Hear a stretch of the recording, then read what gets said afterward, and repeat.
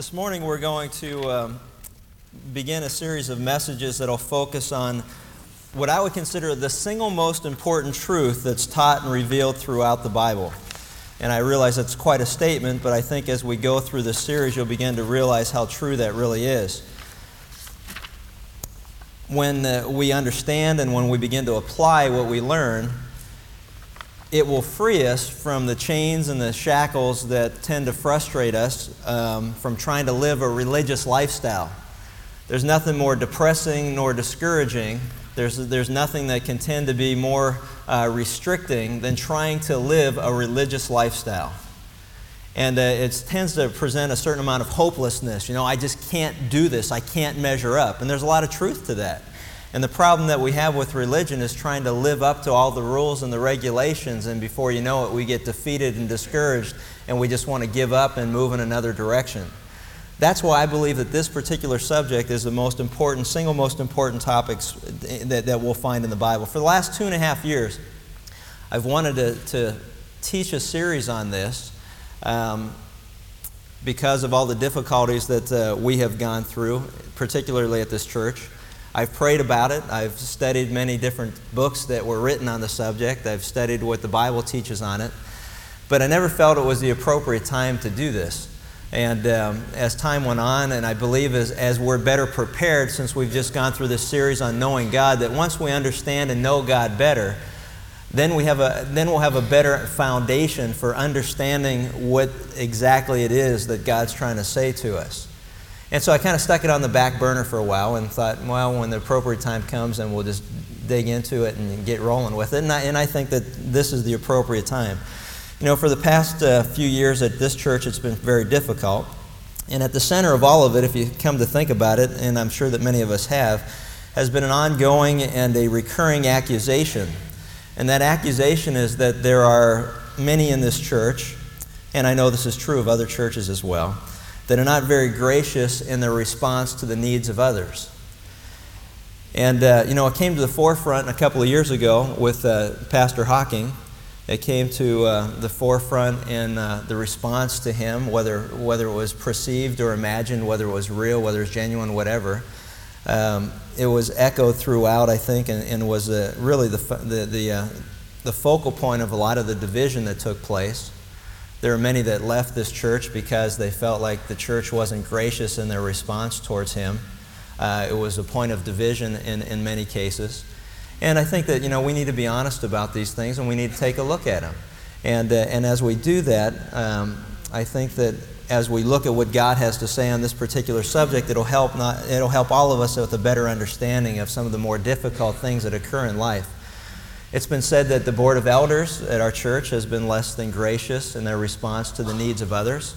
It's been said that they have been less than gracious in their response toward the complaints or the criticism as to how they handled the situation with Pastor David.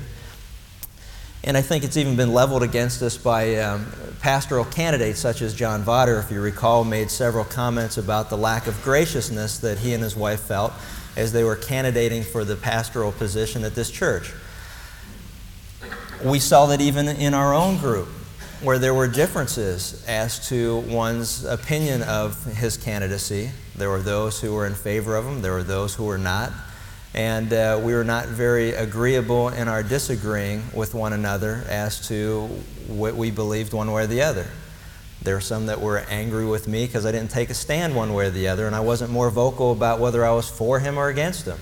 So it put me in a real interesting position, so I upset everybody, actually.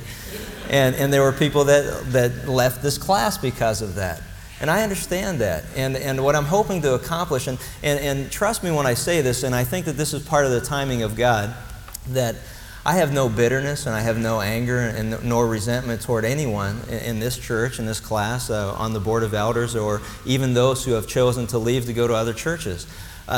What I'm hoping simply to accomplish by teaching this series is that if there's even the slightest sliver of truth to the allegation that we're not gracious people, that we have become legalistic, that we have become critical and judgmental of one another, my hope is that we would be open to allow God to deal with us as He deems fit.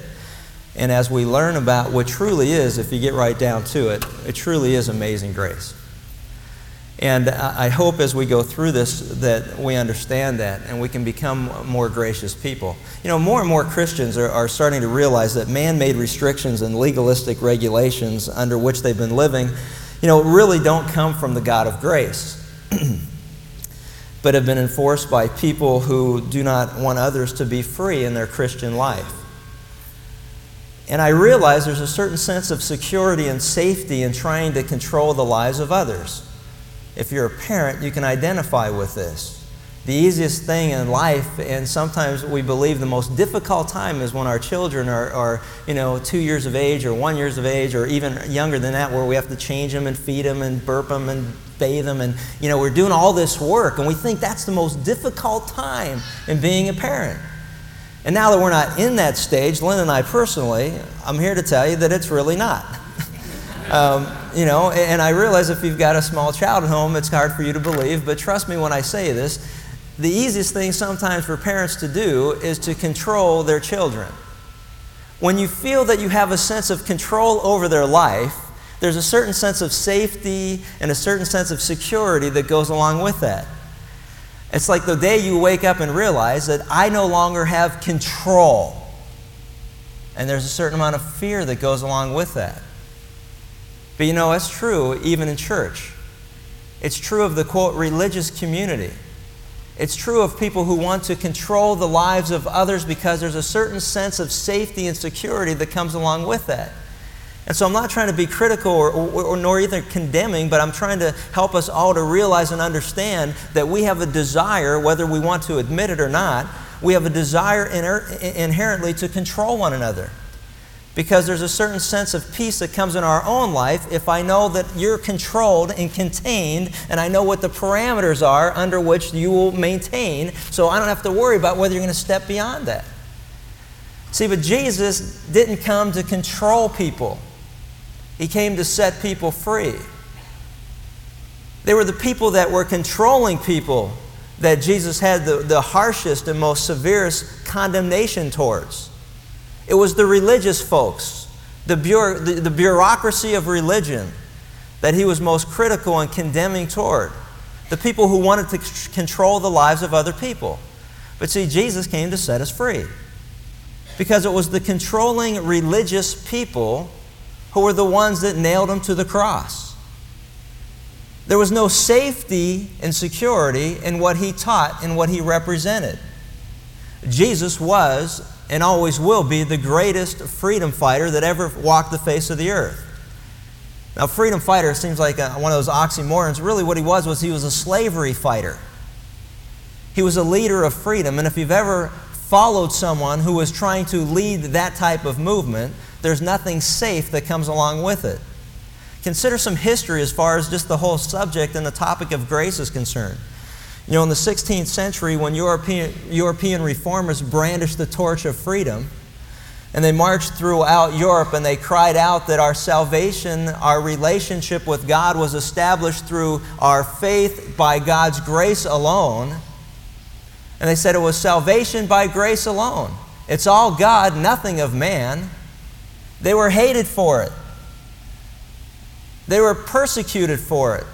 They were declared as heretics by the religious community that said, no, it's a list of rules and regulations. It's not a gift from God.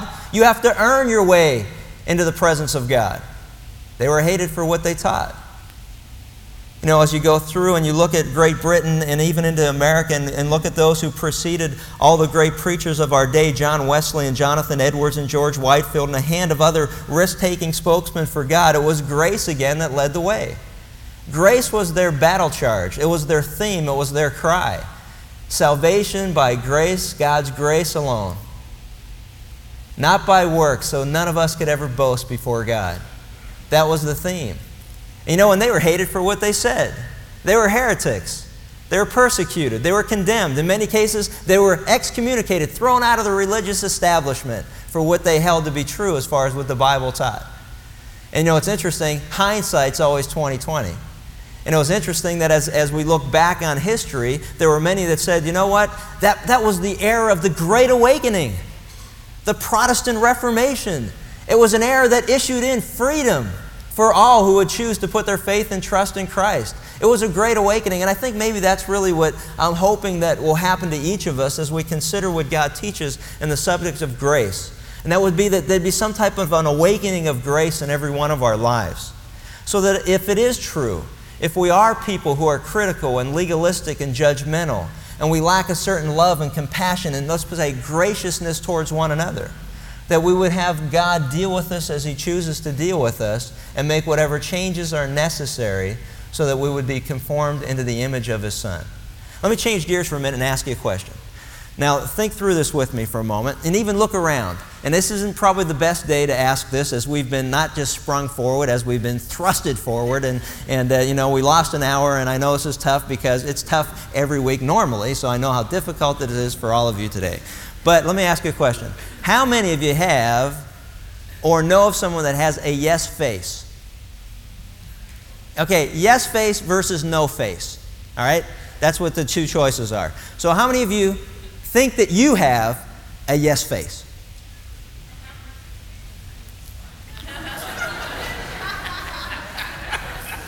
I'll give you a little hint. All right, now, how many of you think that you know someone else that has a yes face? How many of you don't want to play this game? Yeah, I hear you. All right, now this is going to go really good. All right. Well, we're going to give it a shot. I'm not giving up here. All right. How many of you had parents that had a yes face? There you go. There's a problem. The two people with yes faces had parents that had yes faces. How many think you even know what I'm talking about? What's a yes face? Anybody want to guess what a yes face is? Yeah, what do you think that is, Janet?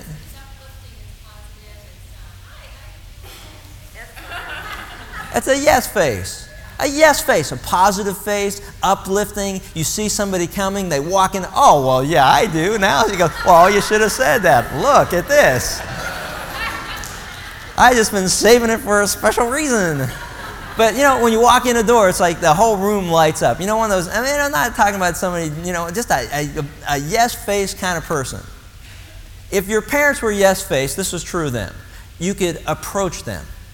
You could communicate with them. You could tell them anything that was going on in your life, and you didn't fear for how they would respond to it. See, a yes face is like a magnet, It's like you got a yes face. It's like a, come on and dump on me, that's okay. I like this. That's what a yes face is, right? Now, how many of you like the no face look better? It's like, you know what? I got enough problems of my own. Would you stay away from me? Look at his face. Would you even come and dare to tell me anything that's going on in your life? Because if you think you have problems, let me tell you something about problems. Right? See, those are two. But there are only two kind of people. You're either a yes-face person, you're a no-face person. Now, sometimes you can be yes-face, and sometimes you can be no-face, and and I'm not really yes-face, but all the time, or I'm not really a no-face all the time. I'm kind of like a no-face person. You know what I mean? I'm like that. See, that's a problem that we have. You're either going to be yes-face, or you're going to be no-face, or you're going to be like no-face, but not no-face. The other no-face.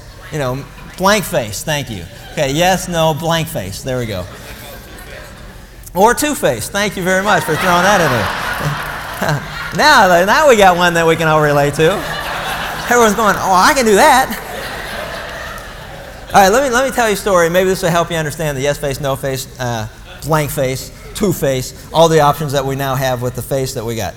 Okay, when Thomas Jefferson was president, he was traveling across country on horseback, and they came to a bridge that was washed out because of a storm, and the river had overflowed its banks. And there was a traveler who was coming by, and he saw Thomas Jefferson and his party, and they would plunge in with their horses, and they would wade their horses across this swollen river, and they would go to the other side. And as he stood and watched for a while, he realized he needed to get across, but he didn't know who he was going to choose to do so. So he went up to the president and said, "Sir, would you take me across the river on your horse?" And he said, "Sure." And he got on the back and he took the stranger across the river. And when he got to the other side, and as the president went back to the other side again, he was standing there with a bunch of people that had already been brought across. And they said to him, "Excuse me, sir, but why would you have chosen the President of the United States to carry you across the river on his horse?" And the stranger was stunned by it because he didn't even realize that it was the President of the United States. He said, I didn't know that it was President Jefferson when I asked him to take me across the river. He said, well, then why did you choose to ride on his horse? He said, because as I stood on the banks of the shore and I watched those who were crossing, I saw as they began to start out that there were some whose faces said no, and there were some whose faces said yes. And his was a yes face. And I like that. Because as he began to observe the people around him, there were some people that he wouldn't trust in a minute with, in this particular case, his life. And there were others he said, you know, I see something in this man's face that I'm willing to trust him with my life. As you think about that, and you think about the whole concept of the world around us and people around us, it really begins to make me wonder, as people look at me, do they see a yes-faced person or a no-faced person? Do they feel the confidence and the encouragement to be able to come to me to share with me some of the most difficult things that may be going on in their life?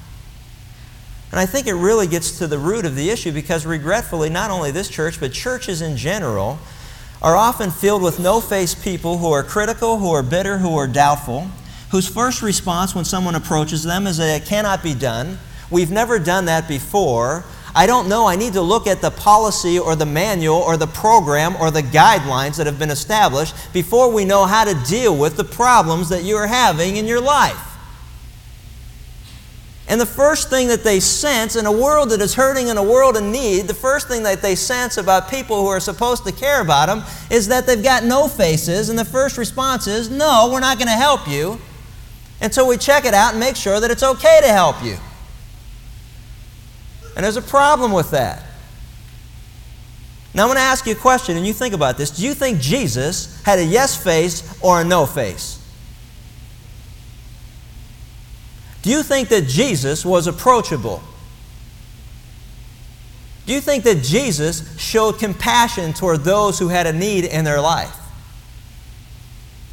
Do you think that as people began to realize that they could come to Him with their deepest and darkest secrets and the most intimate needs that they had, do you think for a moment that when He came to town they even hesitated to come to Him? Jesus was a yes-faced person. And people came to Him because they were drawn to Him. He was like a magnet for people in need. And that magnet just drew them to Himself. And they didn't hesitate to come to Him. Why didn't Jesus ever get caught up? I mean, because Jesus was surrounded by no-faced people.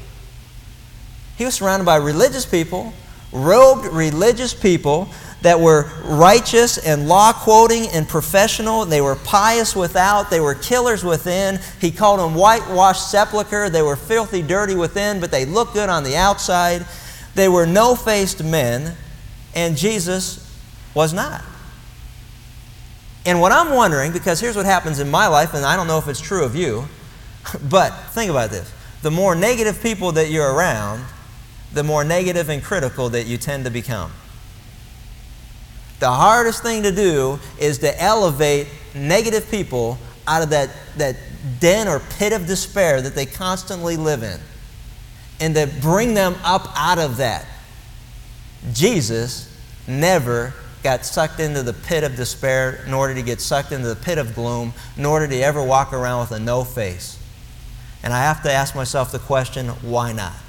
And if you've got your Bibles, look at the first chapter of the Gospel of John, as John gives us some insight into this difference between Jesus and the men that were around Him. John chapter 1.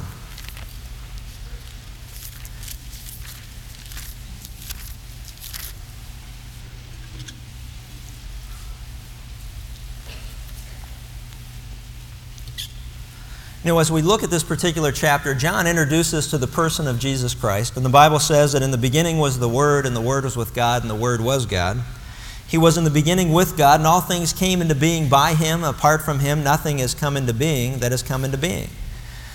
In Him was life, and the life was the light of men. And the light shines in the darkness, and the darkness did not comprehend it. The Bible clearly tells us that Jesus Christ is the eternal God, the creator of all the universe. And as we learned who made or who created the universe, we know that God did. And the Bible clearly teaches that Jesus created the universe and clearly teaches that He was God. And now it tells us that here it was that He came, and it says, in Him was life, and the life was the light of men. And the light shines in the darkness, but the darkness did not comprehend it. The purpose of light is to dispel darkness. The purpose of light is to show direction and truth and which way to go and which way to travel. And it says there was a man who was sent from God whose name was John, and he came for a witness that he may bear witness of the light. The purpose of John the Baptist from the beginning of time, he was ordained from God and he was sent to earth in order that he would point to Jesus Christ as the way to God. He would point to Jesus as the remedy for sin. He would point to Jesus as the only answer to the problems that man has had between him and God. And he says, and the purpose of the witness was just to point to that man and say, hey, John the Baptist had a tremendous ministry. He had a great ministry. They traveled for hundreds of miles to come and listen to him preach in the desert. But there was one thing that he recognized that others who followed him did not recognize, and that was that he was not the light, but he came to bear witness to the light. And so as Jesus came to him, he pointed to him and said, hey, this is the Son of God. This is the Savior of the world. My job was to help you to understand that in Him is life. In Him is light and truth. And so that's what John did. He said he was not the light, but he came that he would bear witness. And there was the true light, which coming into the world enlightens every man. It says he was in the world, and the world was made through him, and the world did not even know him. We did a series on knowing God. The truth of the matter is that many people do not know God. Jesus came, God Himself took on human flesh and walked the face of the earth among a people, and they didn't even recognize that He was who He was. They didn't know Him. And He came unto His own, the Jewish people. Jesus came to them, and they did not, and His own did not even receive Him. But the good news is that not everybody rejected Him. There were some, but as many as received Him, to them He gave right to become children of God, to those who believe in His name. And here we see grace being revealed for the first time. As we look at what does it take to have a right relationship with God, it was clearly evidence right here that it only took that they would believe in Him. That was the message. That was God's first announcement of His grace in this particular passage. All you need to do is believe me. So to those who would believe in His name, He gave the right to become children of God, who were born not of blood, nor of the will of flesh, nor of the will of man, but look what it says, but of God. You know, there isn't any person who says, by their will, I'm going to be right with God. I'm going to get right with God. I'm going to start going to church. I'm going to stop drinking. I'm going to stop doing drugs. I'm going to stop running around. I'm going to marry and settle down, and I'm going to be a faithful guy. And I'm going to start giving money to charity. Or I'm going to start working with the Goodwill or the Salvation Army. Or I know I need to change my life, and I'm going to do this. But you know what God says? That a relationship with God is not based on the will of man. That somehow we're going to do something that now makes us pleasing before God. It's not based on the will of man, and birth is not based on the will of man either. As you can see, he says it's not based on not on blood, nor the will of the flesh, nor of the will of man. You know, it's interesting, many of us, you know, we sit down sometimes and we contemplate, how many children are we going to have? Are we going to have one? Are we going to have two? Are we going to have three? As if somehow we can choose these things. And in many cases, God allows us to believe that we actually are choosing these things. Okay, we wanted two, and we wanted a boy and a girl, and that's what we got, and that's all we're going to have. And then we take care of that, make sure nothing else happens. But it's like, you know, that's our will.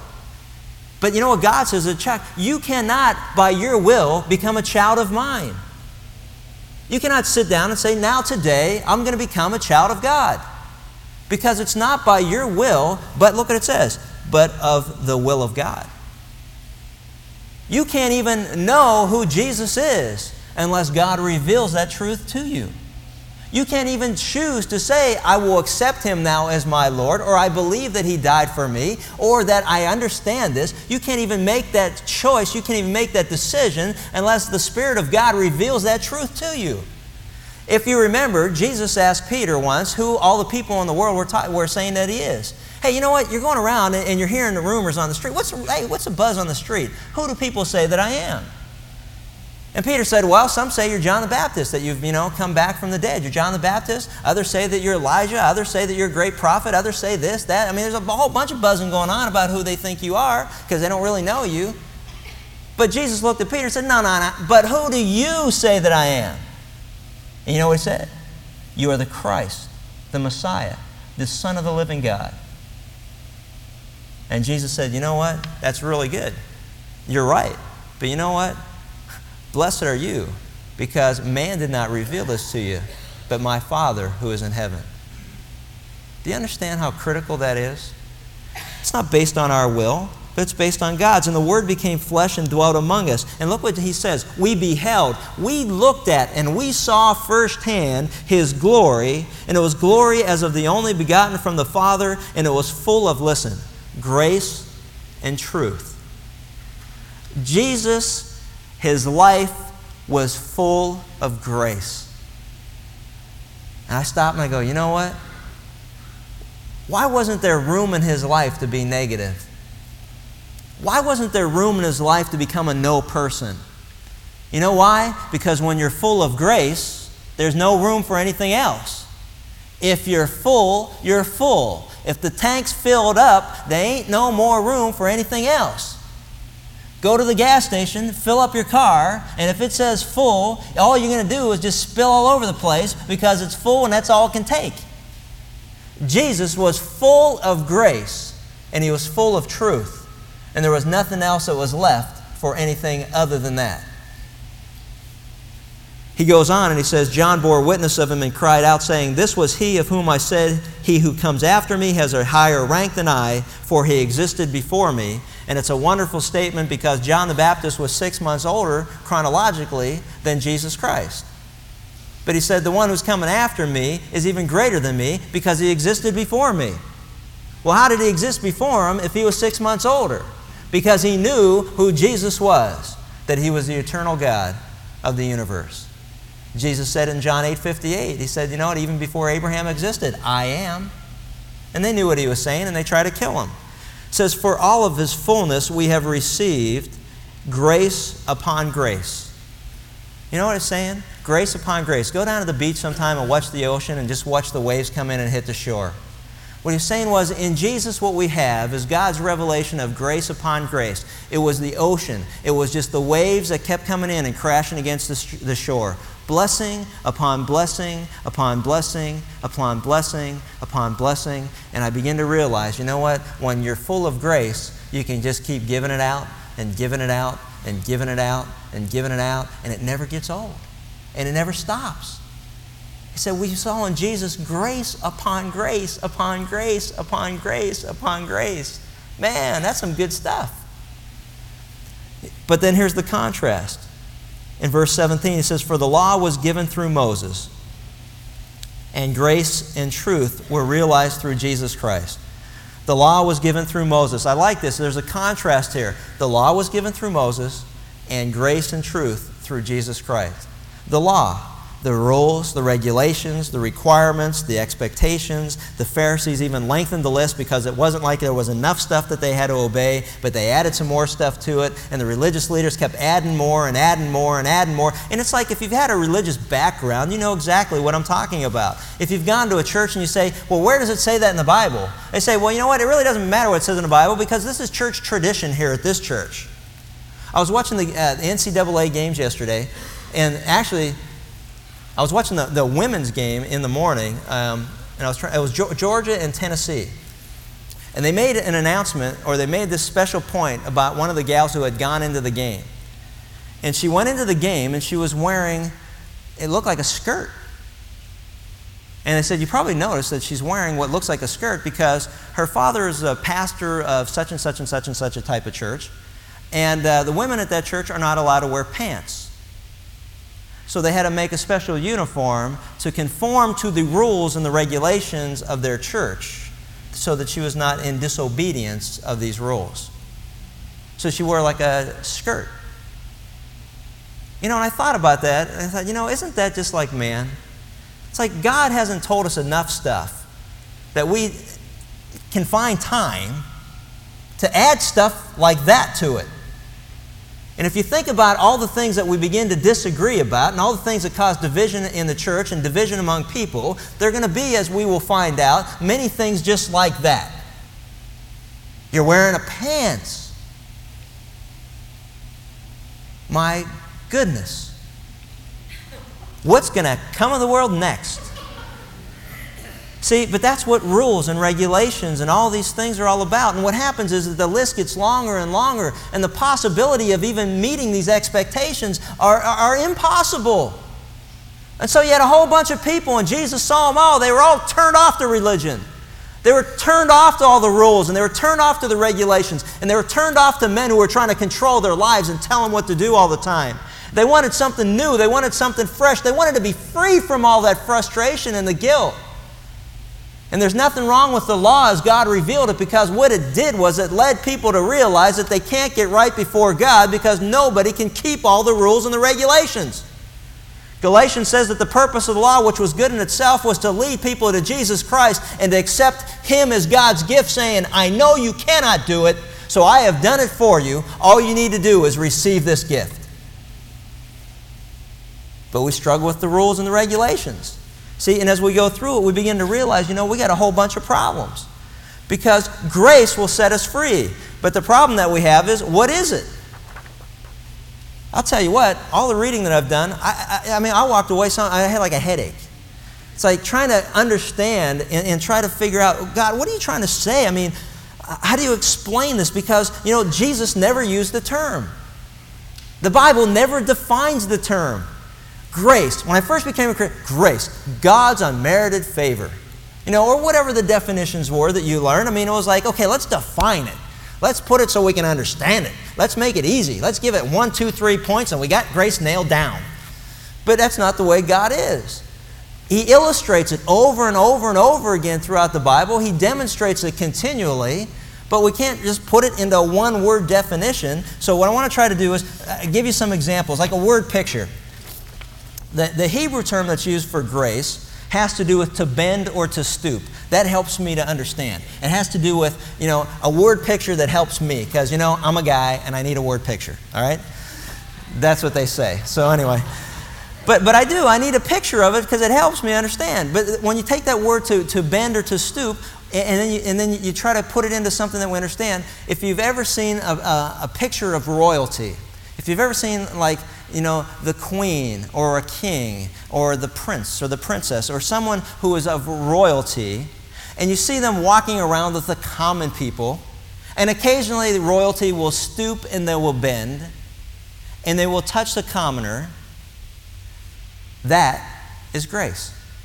That's a picture of grace. It'll help you understand just a little bit maybe of what grace is all about. There is nothing in the common person who deserved for that royalty to stop to talk with them, to ask them how they're doing, to caress them, to maybe hug them, to bless them. There was nothing that they deserved. It was a matter of choice on the part of royalty at that moment in time to stop and say, hey, you know what? I just want to bless your day. That's grace. There are many examples of it. The first example of it that I can think of in my life, and it took place in the early 1960s. Let me give you a little story. Forbes Field, 1964. The home of the Pittsburgh Pirates. Previously, before they played in Three River Stadium, the greatest right fielder that ever played the game of baseball was playing for the Pittsburgh Pirates. I was a wee tot of a man, a youngster at best.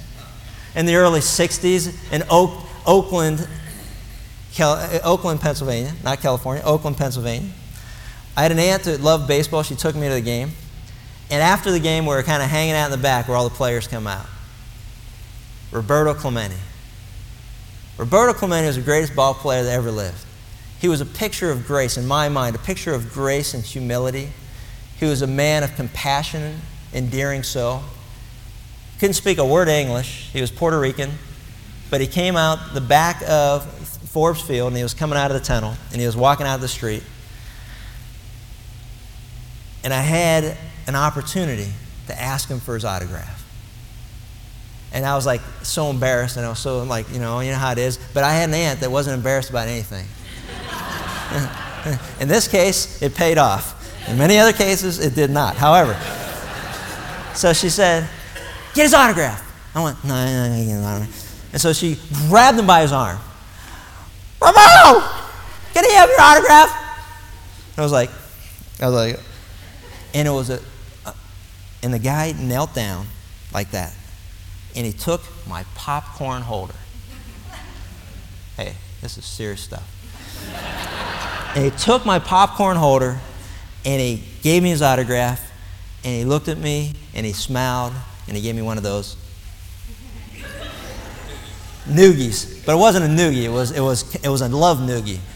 It was just a noogie. And it was like the most wonderful picture of grace to this day that I will ever remember. Still got the popcorn holder. Still got the memory. A gracious man. He didn't have to stop. He didn't have to. I mean, this is when they hardly made any money. They didn't have to stop then. Just kidding. You know what I mean? But he didn't have to. But he did. See, I want you to stop and think about it. Think about some examples of grace. Think about an athlete. You knew this was coming, if you know anything about me. A well-coordinated athlete, it's the most gracious thing that you'll ever see on the face of the earth. A guy like Roberto Clemente out in the field, fielding, running, hitting, catching, throwing. Man, I'll tell you what, when you're good at something, it just makes you a yes-faced person. It's just you're in awe of what you see. They just are so gifted. If you think about football, I can remember watching Lynn Swann, who played for the Pittsburgh Steelers, against the Dallas Cowboys in the Super Bowl. We see this highlight over and over again every time Super Bowl comes around. But you see Lynn Swann, he's running out to catch a pass. He's running full speed. I mean, he did the 40 in, 4.6, 4.5, something like that. He's running as fast as he can. The ball's being thrown as far as it can, as hard as it can. And he gets up, he jumps up in the air, and he's up probably about 3 feet off the ground. A guy hits him on the side, knocks him down as he's falling. And in mid-air, he reaches up and he catches the ball and he brings it into his chest. What a beautiful sight. Oh, it was gorgeous. It was gorgeous. I was like, man, 55 yards downfield. Eric Dickerson. You ever see Eric Dickerson when he ran for the Rams? Man, he was huge. He was 220, 230. He was 6'2", 6'3", but he could run. He was a gazelle. He was graceful. He could get away, and he'd look at him and go, how in the world is he doing this? How does he bust through the line? He's down 90 yards later. He's in the end zone, and it's like effortless. He just drops the ball. He turns around and says, where is everybody? It was graceful. We see it in hockey. Wayne Gretzky is graceful on the ice. Stop, start, pass, skate, go, man, shoot, score. Well, I mean, it's incredible. I mean, you go through all these. Michael Jordan in basketball, when he's hanging from the free throw line, even at the top of the key, he takes off and he's hanging there. And he's going, okay, take the picture for the poster. Hurry up. I got to come down sometime. But we're not sure if he's ever going to. He's graceful. Man, I mean, we see it. Now, the dancer thing, ladies, I don't know. I just thought I'd throw that in there. Just thought I'd throw it out for your benefit. Couldn't even begin. Couldn't pull a dancer out of the hat. I don't know what to tell you. You all know. You know, the guys in the tights. You know what I'm talking about? You know, I'm sure there's some gift there somewhere, but I don't know. All righty. How about number 2? What? Oh, we're running out of time. I really would have spent much more time on the dancer thing. Huh? What? Oh, now, are we getting nasty with me now? Now, we're going to be gracious now. Now, be gracious, won't you, please? Oh, I understand. Okay, someone help her afterwards.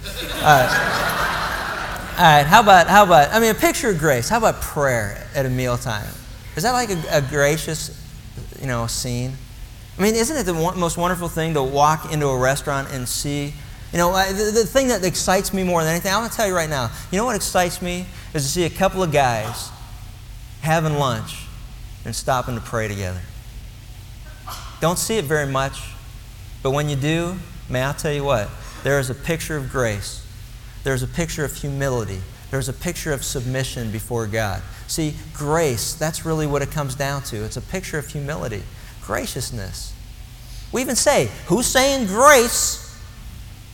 All right, I will. Great. How about good manners? Somebody just opening a door for someone. Just saying thank you and please. Think about these as pictures of grace, or even well-chosen words. Let no unwholesome word proceed from your mouth, but only such a word that is edifying for the moment, that the person who hears it may be given grace in a time of need. Ephesians 4:29. Grace. Building somebody up instead of tearing them down. Being able to lift people up instead of being critical and condemning and judgmental. That's really these are examples of grace, and I think that as we look at these, they're wonderful things.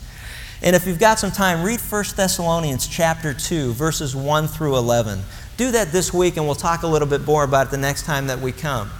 But read that and look at it, the picture of grace. And I love that as we see the Apostle Paul demonstrated in his own life what it meant to be gracious among people. I'm convinced of this, that we really don't need any more practice on being judgmental with one another. I think we all got it down pretty well.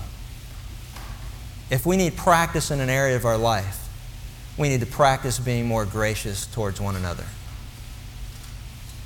I guess the longer that I live, the more I realize that there's two truths in life that I cannot escape. One is, we talked about that there is a God.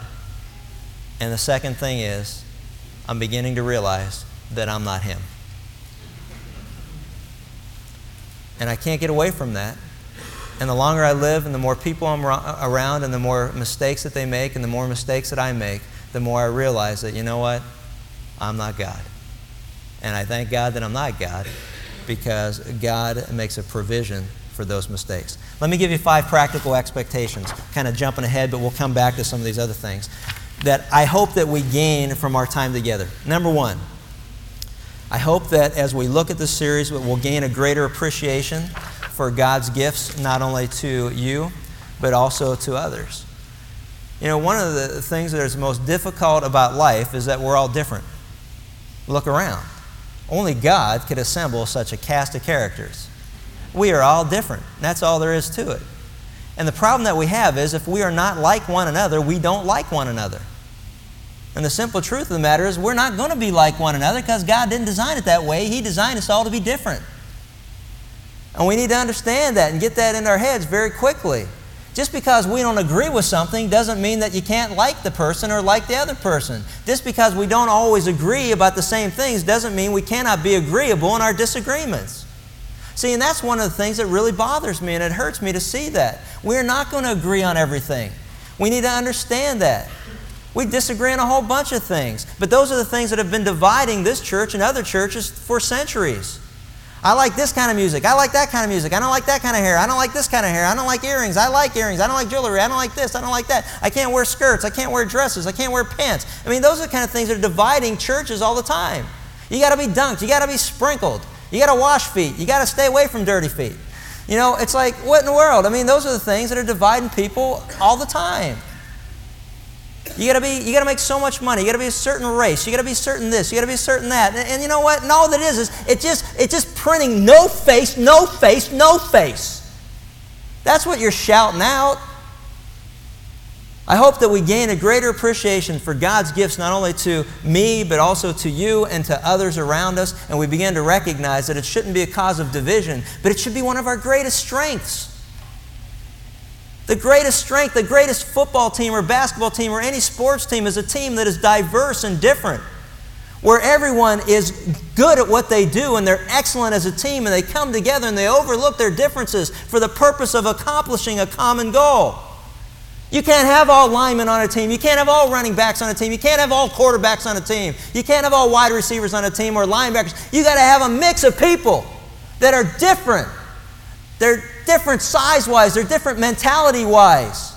They're different in everything. But you know what? They get together and they get the job done, and that's the church. We are different. Don't fight the differences. Enjoy the differences. Thank God for the differences. Can you imagine if we were all the same? Because we'll all be the same like the... Never mind. Number 2, spend less time. I think as we go through this, we'll spend less time being critical of one another. And we'll spend less time being critical of each other's choices. It amazes me. We rip people apart because of what they do with their free time, where they go on vacation, where they spend their money, what car that they buy, what jobs that they have, if their kids are playing sports, if they're not playing sports, if they're in the choir, if they're not in the choir, if they come to service, if they don't come to service, if they're there Sundays, if they're not there Sundays, if they're there Wednesday, if they're not there Wednesday, if they were in a shepherd group, if they're not in a shepherd group. Come on, come on, come on, come on. You know, it's like we got to find some way to be critical. Man, we need to spend a lot less energy being critical of one another. And a lot more time just allowing one another to make choices that we have the freedom to choose. And I think that as we do that, we'll become more tolerant, we'll become more forgiving, we'll become less judgmental. And you know what will happen when we do that? We'll develop yes faces. We really will. We'll be yes face people. If no one else at this church is yes face, I hope every one of us becomes yes face. I hope every person that comes to this church, visits this church, sees people walking around outside this classroom, they see yes faces and they're just attracted to find out what in the world's going on over here. They got all these people with yes faces. But they won't even know that we got yes faces. But for a while, what I'm thinking about doing is we're going to have little things, badges. I'm a yes face. You know? And then what you have to do is if you're wearing it, I'm a yes face, you're going to have to wear a yes face. You know what I'm saying? It's like if you're going to wear, a fish sticker on your car, then act like it, live like it. If you're going to be cutting people off, flipping them off on the freeway, I say, get the fish sticker off of there.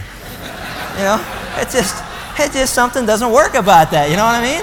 It just doesn't work. I don't understand it. Or, you know what? I say put it on your window so you can just kind of move it up and down, whatever you're feeling like. Yeah, I'm feeling a little bit like this today. All right, then there goes that fish sticker. And the last thing is, you know what will happen?